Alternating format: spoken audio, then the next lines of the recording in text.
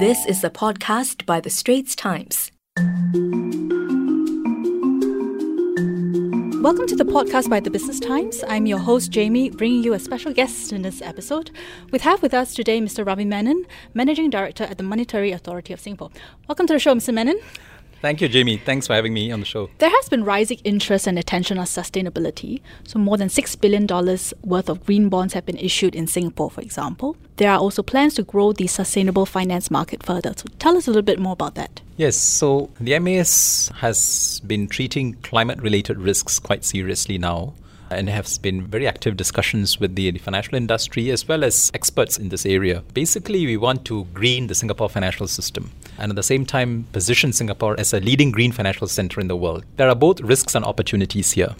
Climate change poses fairly significant risks over the long term, as PM mentioned in National Day rally speech. Climate change itself will lead to a variety of climatic conditions and weather pattern changes, which will impact assets, which may destroy some assets. So that's a medium to long-term risk that financial institutions who may be exposed to these assets have to bear in mind. There is also technological advancements taking place in the area of renewables, which continually changes the costs and benefits of using renewables vis-a-vis traditional fossil fuels, and also broader efforts to reduce carbon footprint.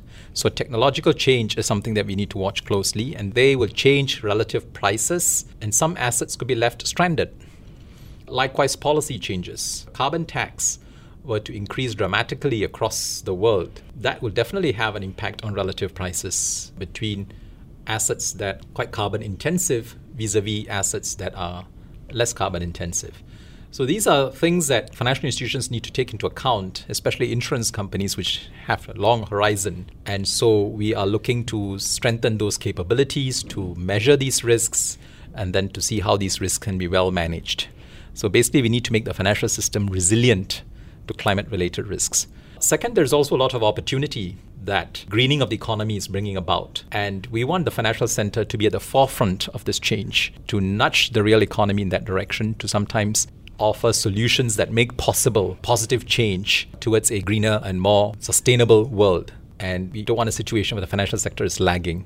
So there are opportunities in this space for coming up with innovative financing solutions. Green bonds are really a no-brainer, but I think we need to think much further about how we can come up with innovative solutions that make it easier for businesses to invest in greener technologies. So we've been speaking with Mr. Ravi Menon, Managing Director of MAS, on developments in the Singapore FinTech space.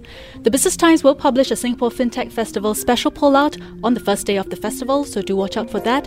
And the hotly anticipated Singapore FinTech Festival runs from November 11th to November 15th this year.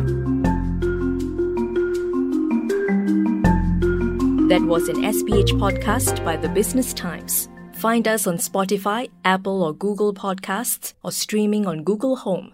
Do feedback to us at podcast@sph.com.sg.